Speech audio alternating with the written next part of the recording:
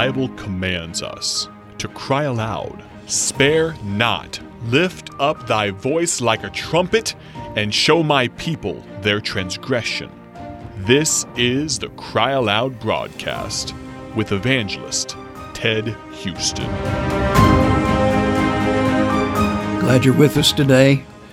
We're looking still at Luke chapter 16, verses 19 through 31. Jesus telling us about Lazarus the beggar and the rich man.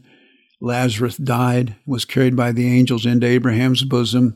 The rich man also died and was buried, and in hell he lifted up his eyes, being in torment. And we mentioned at the outstart that Jesus told this true story because he wanted us to grasp two truths. The first truth is the truth of death, the fact that everybody is facing death. Death is inevitable, death is inescapable, and death is imminent. And then he also wanted us to know the second truth, and that's the truth of eternity.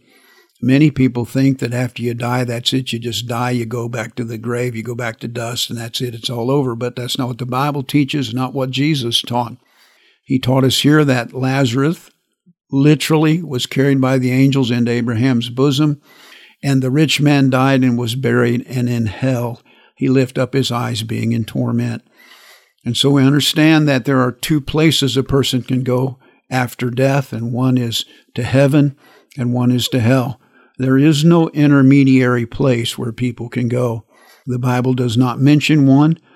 Jesus, who would want us to know the truth, who was the truth, who spoke the truth, did not speak of any place except heaven, Abraham's bosom, or hell.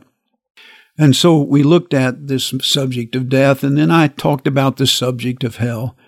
The most serious part of death is the subject of hell. If a person is saved and on their way to heaven, death is not anything to fear. But a person who is unsaved will go to this place called hell. We told you about hell. We told you that it was a place of consciousness. We told you that it was a place of crying. We told you that it was a place of confinement. We told you it was a place of continuality. We told you it was a place that people were cast into where it was outer darkness. It was a place where there was weeping and wailing and gnashing of teeth.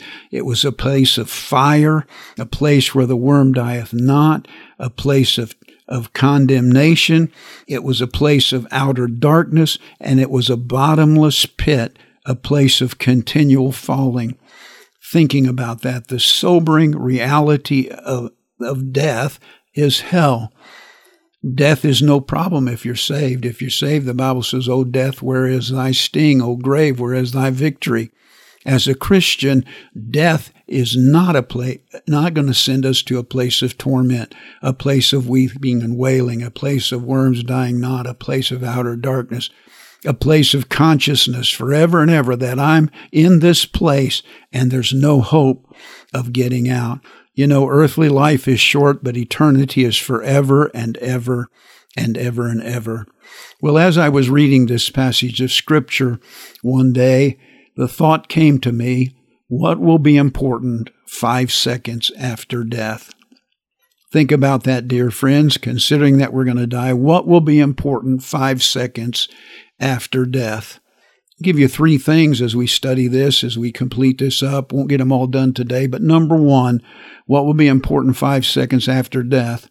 How much money you have, what kind of car you drove, what kind of education you had, what sporting and recreation you got to do. There's nothing wrong with those, but when you die, that's not going to be important because you're going to end up either in heaven or in hell.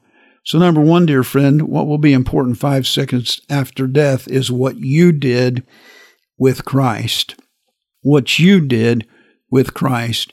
You know, in John chapter 3, a man that was a Pharisee by the name of Nicodemus came to Jesus, and Jesus said to him, "Ye must be born again." Nicodemus didn't understand that. Can I go into my mother's womb and be born again? Jesus said, no, you got to be born physically, and you got to be born spiritually. You know, dear friend, I was born 1955 physically. In 1960, I was born again when I understood I needed to accept Jesus as my Savior. And dear friend, I want to talk about that in more detail tomorrow. I hope you'll tune in, especially if you're not sure you're going to heaven. God bless you. Thank you for listening to the Cry Aloud broadcast with evangelist Ted Houston, produced by Bible Tracts Incorporated of Bloomington, Illinois. Visit BibleTractsInc.org for more information.